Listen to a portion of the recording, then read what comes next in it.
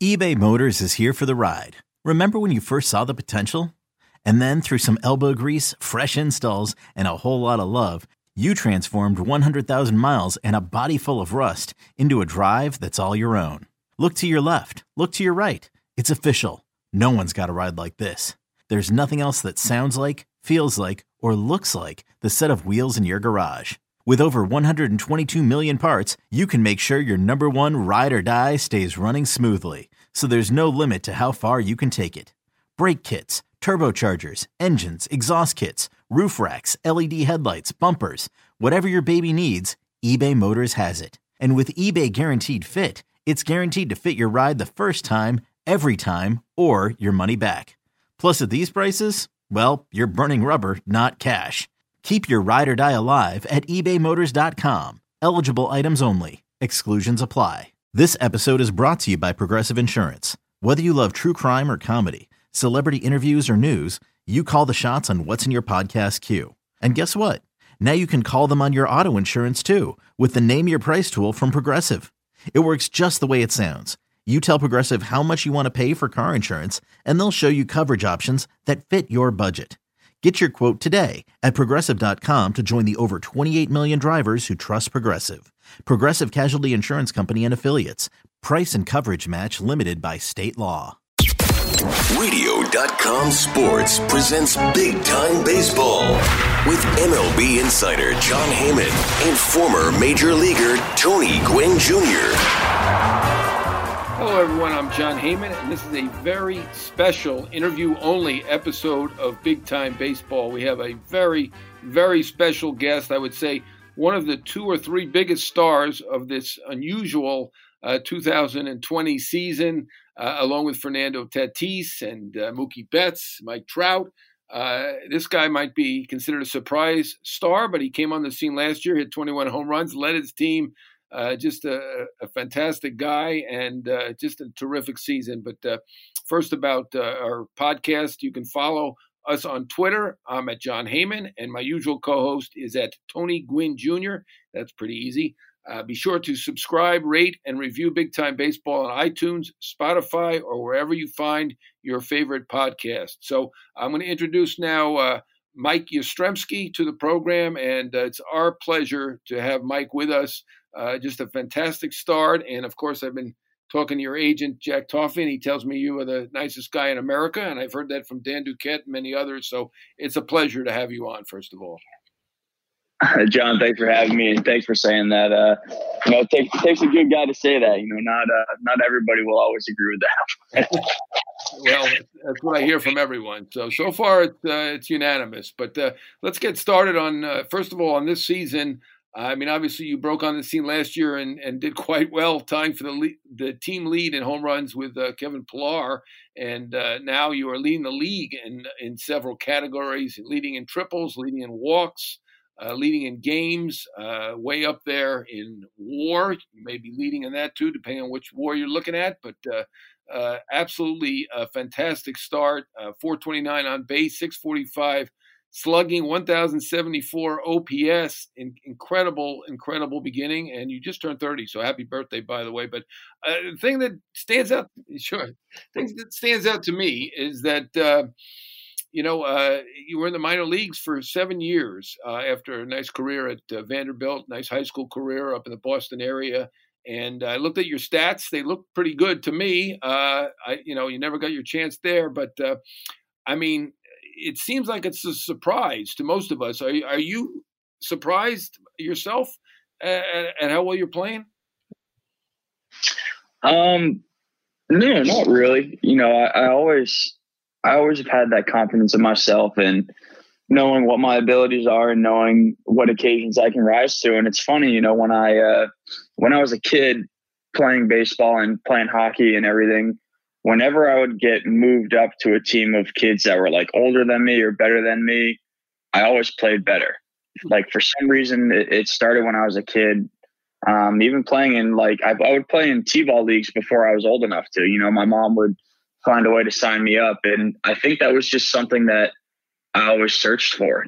Trying to make myself better and trying to compete against the best. Yeah, I mean it's amazing. Looking at your stats, they look good pretty good, and certainly good enough to have gotten a call up or two at different times. I don't know how frustrated you were about that, but once you got your chance right away, you thrived. Yeah, I mean, it's just amazing to see how well you have done in the majors. I saw that Hunter Pence, in a recent article in The Athletic, said that you were the greatest player, one of the greatest players he's ever seen. What did you think about that?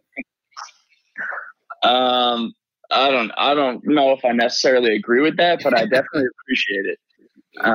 Hunter's such a good guy. You know, having someone like that as a teammate is something that is honestly life changing. You know, the way that he goes about his business and the way that he carries himself and how positive he is. Like, he's a positive life influence, and he just makes everybody better around him, no matter what their circumstances. And it didn't matter how he was playing; he was still making people better around him. You know, one thing I'm wondering about, and I've heard only positive things about your attitude and how upbeat you are, and all that. Looking at the career and talking to a few people, it seems like there was a lot of emphasis that some people put on having one spectacular tool, whereas you're an all-around excellent player. And everybody I've talked to said you're extremely mentally tough, who really rises to the level and really is a very competitive guy. And that kind of stuff wasn't looked at enough. And too much emphasis was placed on looking for one great tool. I mean, did you ever get any explanations? I mean, I know you're very positive, but did you get frustrated at 7 years in the minors after Vanderbilt? That's a longer time than you probably needed. What do you think about that? I think I probably was frustrated every day. You know, the minor leagues is hard. You know, you don't get paid well. The travel's not great. You're either living with a host family, which is what we did, and we were lucky enough to meet some great people along the way, and that, you know, took us in and took care of us, or you're living in an apartment with 5 different guys, you know. So there's really no great way to look at it. And so, you know, throughout that time, I started playing GM. You know, like I started like assuming what moves should be made and what should happen. And, you know, that was a mistake. You know, that's a mental mistake. You know, I can't influence those things. The only way I can influence them is by playing better. So, you know, there's a lot of complaints and a lot of, you know, upset people throughout the minor leagues because everybody believes that they should be in the big leagues. And, you know, that's the mentality you should have on the inside, but it gets projected to the outside a lot. And so that creates a lot of tension and it creates a lot of frustration. And I definitely got swallowed up by it at times. And it for sure dragged me down. But I think it also made me appreciate my opportunity more. So by the time that I got my first day, the only thing that I wanted was just to get one day in the big leagues. You know, I didn't care about getting a hit in the big leagues. I didn't care about hitting a home run. I didn't care about anything other than trying to make sure that I got one more day in the big leagues. So I think it definitely created a lot of appreciation for where I'm at right now. Looking at your background a little bit, I noticed that you got married a couple years ago, and you mentioned how hard the minors were. You know, how, your wife probably understanding in that she was, I think, a lacrosse player at Vanderbilt, where you starred as a baseball player. So was she you know, able to deal with this, the travel and the, you know, all the accommodations that really aren't great in the minor leagues, and you know, wondering when it was going to come for you? You know, that was a new thing for her too. So at first she just took it all in, and we were long distance because of baseball, but also she had moved to Colorado to be with her friends and to teach and have a new experience for herself. So the distance was obviously tough, but she was always so supportive and a rock star. And she'd come and stay at host families' houses with me and never complain. She'd come meet me on the road. She would fly 3 times in 1 month just on the weekends. So she was an absolute trooper. Nice. That's very nice.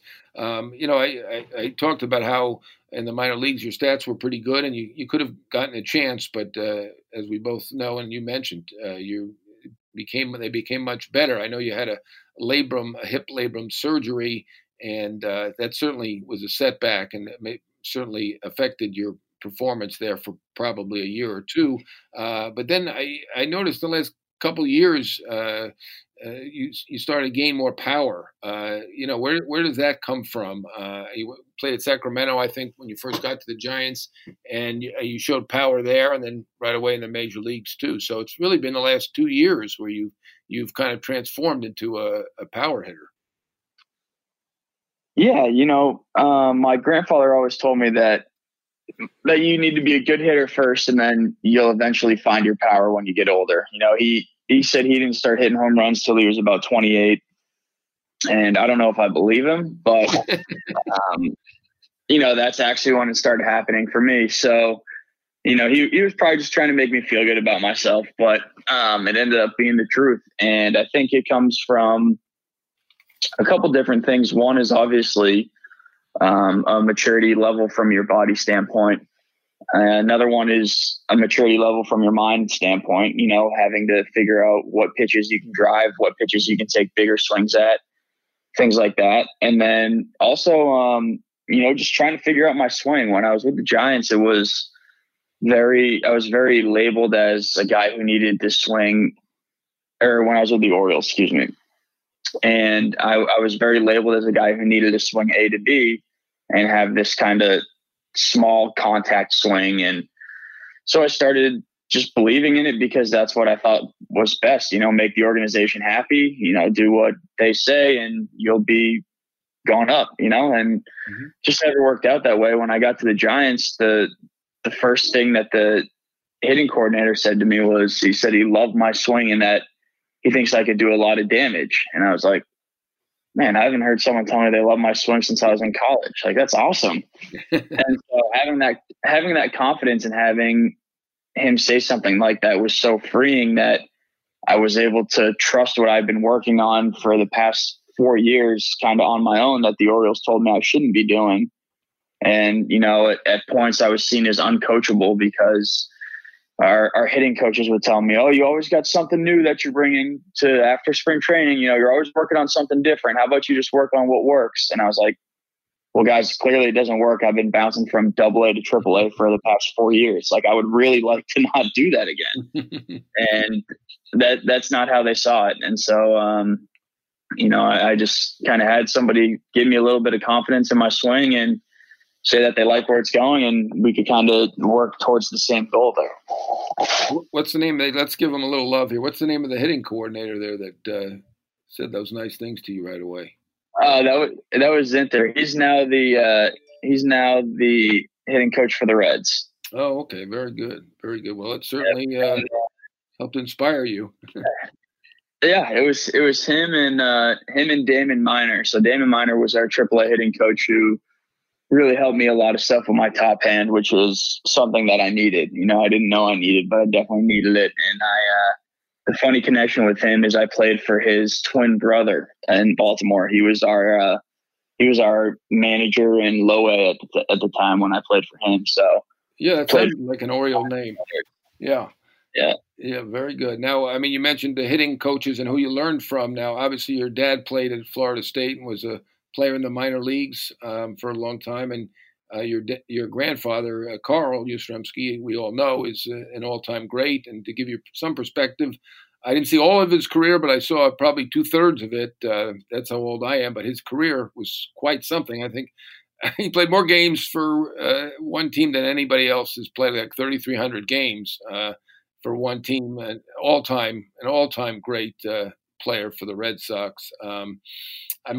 Growing up, were you learning from your dad? Were you learning from Carl? Who was helping you? I've read things that suggested that Carl really started with you when you were a freshman in high school, and you played, and you, I think, made the freshman team, and you were very good in high school, and then had a chance then to go to. I guess you were a good student, right? You could have gone to an Ivy League school or Vanderbilt. You went with Vanderbilt, but who taught you early on in your career?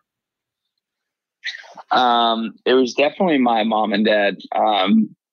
My dad had all the mechanics and the rules and everything down, but it was really my mom who spent a lot of time with me. That, she would throw wiffle balls to me while dad was working, and she was the one that created the love for it. So she was the one that would drive me around everywhere, but it was definitely my dad who helped me with my swing and understanding the game. And just how to play hard, like how to play the game the right way. And those were things that I didn't realize they were lessons at the time. I thought it was just his opinion, but I realize now how much he was trying to shape me into a player who respected the game and who loved playing the game as long as he possibly could. In terms of Carl, obviously an all-time great. Was there anything particular that he worked with you on when you start at high school or even beyond? I've heard from your agent, Jack Toffee, that Carl stays up and listens or watches all your games, even on the West Coast, which is all of them this year. So that, you have to appreciate that. He's 80 years old at this point to stay up that late to be so proud. What are your thoughts on being the grandson of Carl Yastrzemski and what he's done for you? Well, first of all, I think I give him more stress than he's ever had in his life throughout these games. Because he can't sleep for 2 hours after the game's over. So that's fun. But he worked with me so much in high school and really helped me develop my swing and kind of learn how to hit. There's a different aspect to hitting rather than just picking up the bat and swinging at the ball. It's much more mentally draining and exhausting, and it takes true passion to really develop that skill. And to have someone like him who's so driven and so passionate about it, even if his information was phenomenal, but it wasn't really the information that stuck with me. It was about how he delivered it and how obsessive he was over it. And, we would go hit at Dave Betancourt's place. He used to give us a key to the place, and he would let us in there and use it when no one was around, so no one would bother my grandfather. And, we'd go there and we'd go to dinner, and we'd go eat at his house with all of our family there, and we'd be sitting around, and he wouldn't be talking. He'd just be sitting there eating, and then all of a sudden he would scream across the table, "Mike, get up into your stance." I'm like, what? We just worked on it for 3 hours. I'm eating. Leave me alone. And he'd walk me through everything. He's like, yeah, good. All right, now do it again. I'm like, our whole family's there, aunts, uncles, cousins, everyone's eating, having a good time. And he'd be having me in my stance, getting more reps in. So it was kind of that drive from him to make me as good as I possibly could be, that helped myself have it. I thought one of the highlights of anything last year in baseball was you going to Fenway Park and throwing out the ball to you, then you hitting a home run to center field off of, I believe it was off of Evaldi, and just amazing. You grew up obviously in the Boston area.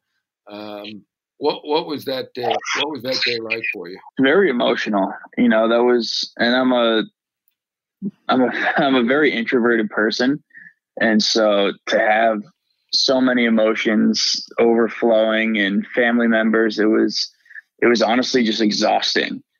But it was so cool to, number one, play there. Number two, to hit a home run there. That was obviously my dream as a kid growing up, a huge Red Sox fan, to play there, hit home runs and do all that. And then finally to be able to catch a first pitch from my grandfather was super special. That's something that every kid dreams about, is playing catch with their dad or grandfather on a big league field. And, I was a little hesitant about it at first because I didn't think he would want to do it. It's a little weird being a visiting member of a team when I was literally hitting, I think, 2.5 minutes later, and here I am out on the field catching the first pitch. But, overall, it was just a surreal experience. And the Red Sox and the Giants were both first-class organizations, and putting all that together and just making an experience for my entire family, not just myself, but everybody that was there watching had an incredible experience. So big thanks to both organizations.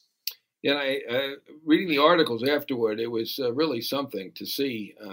Tyler Kepner, and I'm not sure how well you know him, but he went to Vanderbilt. He wrote an article in the New York Times. Do you know him at all? It seems like you have a lot of Vanderbilt connections all over the place. Do you know Tyler?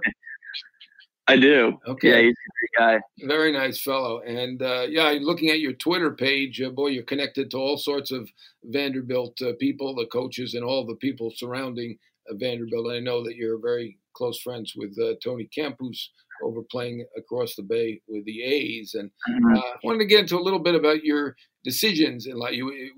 Out of high school, did you have an opportunity to go pro, or did you talk to, I think there was an Ivy League school or two that you talked to? Why did you decide on Vanderbilt? And then when you got there, after 3 years, you were drafted, and I think you were offered $300,000 after being drafted in the mid-round somewhere by Seattle. And it seems like it was a hard decision for you. You decided to forego the money, knew you would get less because you wanted to graduate, or maybe your mother wanted you to graduate. I'm not sure. But anyway, you made that decision. Then the Orioles wisely took you, and I'm sure you didn't get a $300,000 bonus as a senior, but they were smart enough to take you. I know that Dan had a connection to your dad, having been in the Red Sox organization when your dad was coaching there. And perhaps that's why he was smart enough to take you. But could you take me through exactly how you got to where you got and what decisions you made? Yeah. So the high school recruiting process was kind of later for me. It's not like it is now. So it was just normal. When you're a junior, you start talking to schools and you figure it out by the time your fall of senior year. So I visited a few schools. BC was high up there. Harvard was high up there until they told me I had to take the SATs again to get in.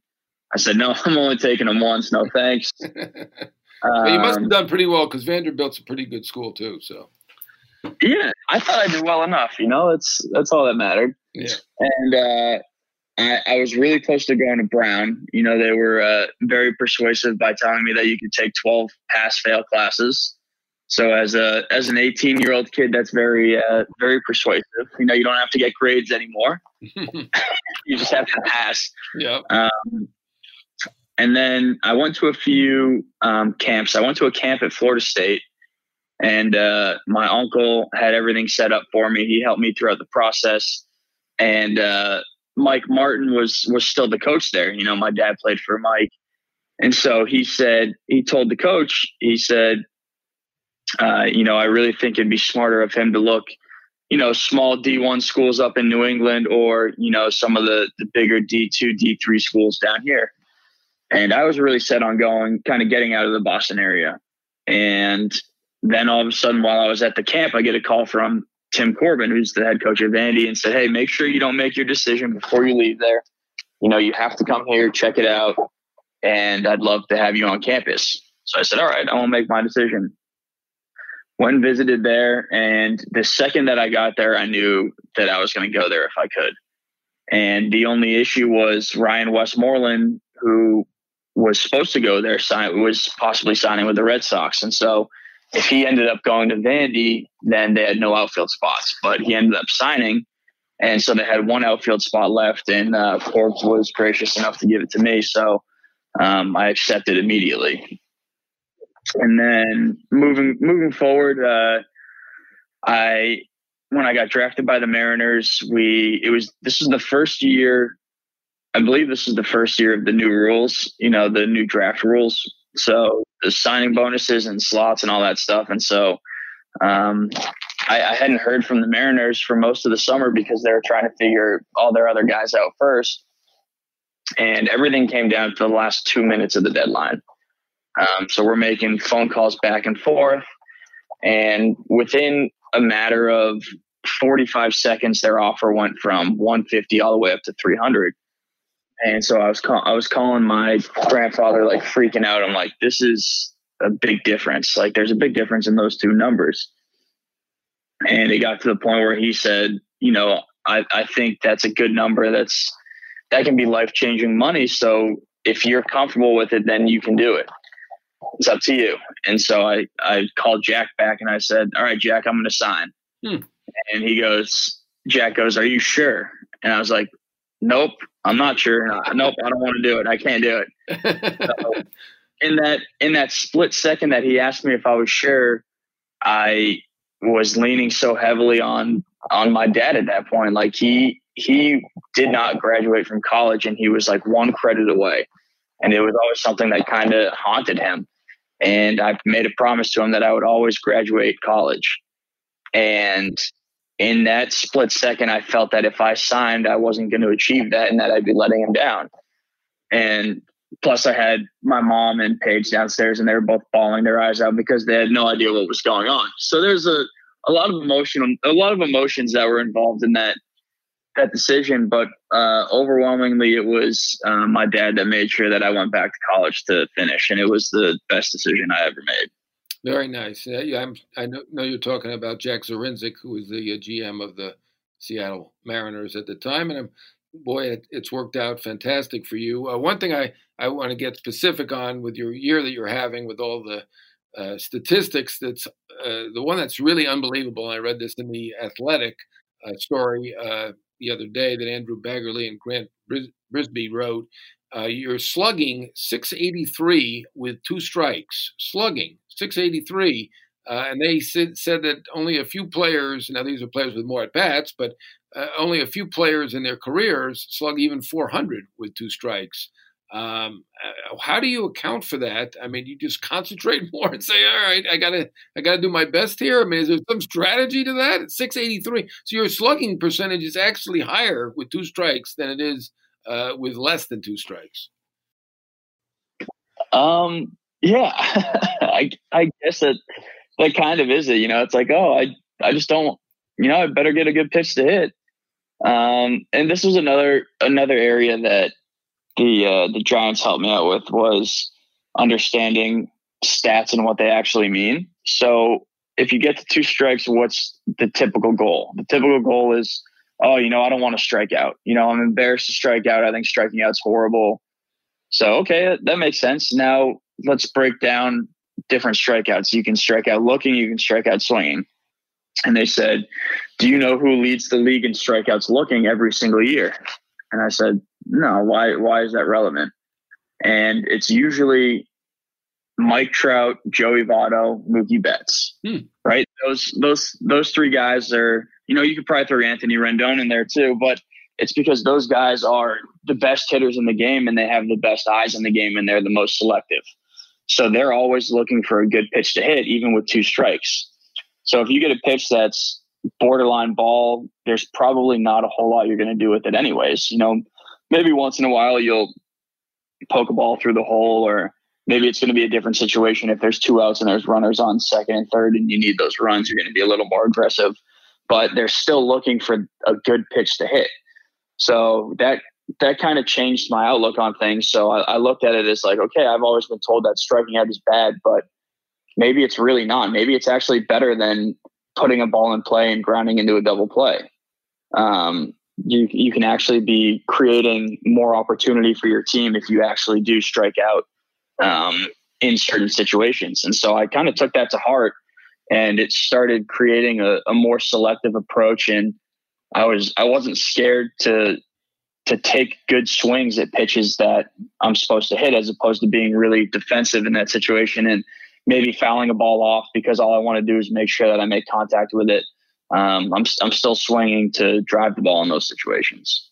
Well, it certainly is working. And looking at your numbers now, and I know you're going to think this is crazy, but I should ask you this, since we only have a little more than 30 games to go. Your goal, you said originally, was just to make it to the major leagues. Is your goal now to win the MVP? And also, what about the Giants? You won 6 in a row. The pitching is good, and the way you're playing now, you might be a playoff team. I was looking at you as a probable seller, but where do you think the Giants go from here? And is MVP your goal for this year? It'd be cool to get 1 vote. That'd be incredible. I never saw that happening. But I just want to win baseball games. I've never had so much fun as the last stretch that we had last year when we were the best team in baseball for the month of July. This stretch of games where we're winning, playing well. It's so much more fun to win baseball games than it is to lose. And so really all I want to do is keep winning, keeps everybody in a good mood. Everyone's happy. And you just get to enjoy your experiences more. The other thing I was going to ask you about in terms of your goal, and I'm going to let you go after this, is, your grandfather had played like 1,200 games by the time he was 28 years old. And, you were called up last year at 28, and now you're just turned 30. But he played into his 40s. So you still have a long way to go, potentially. Bloodlines mean something, and I think they do. Do you look back on it all that you wish you'd started sooner? It doesn't seem like you're that type of person. And do you feel like you're going to get this into your 40s just like your grandpa Carl did? I hope so. I hope I got those genes. That's for sure. You definitely got the hitting genes.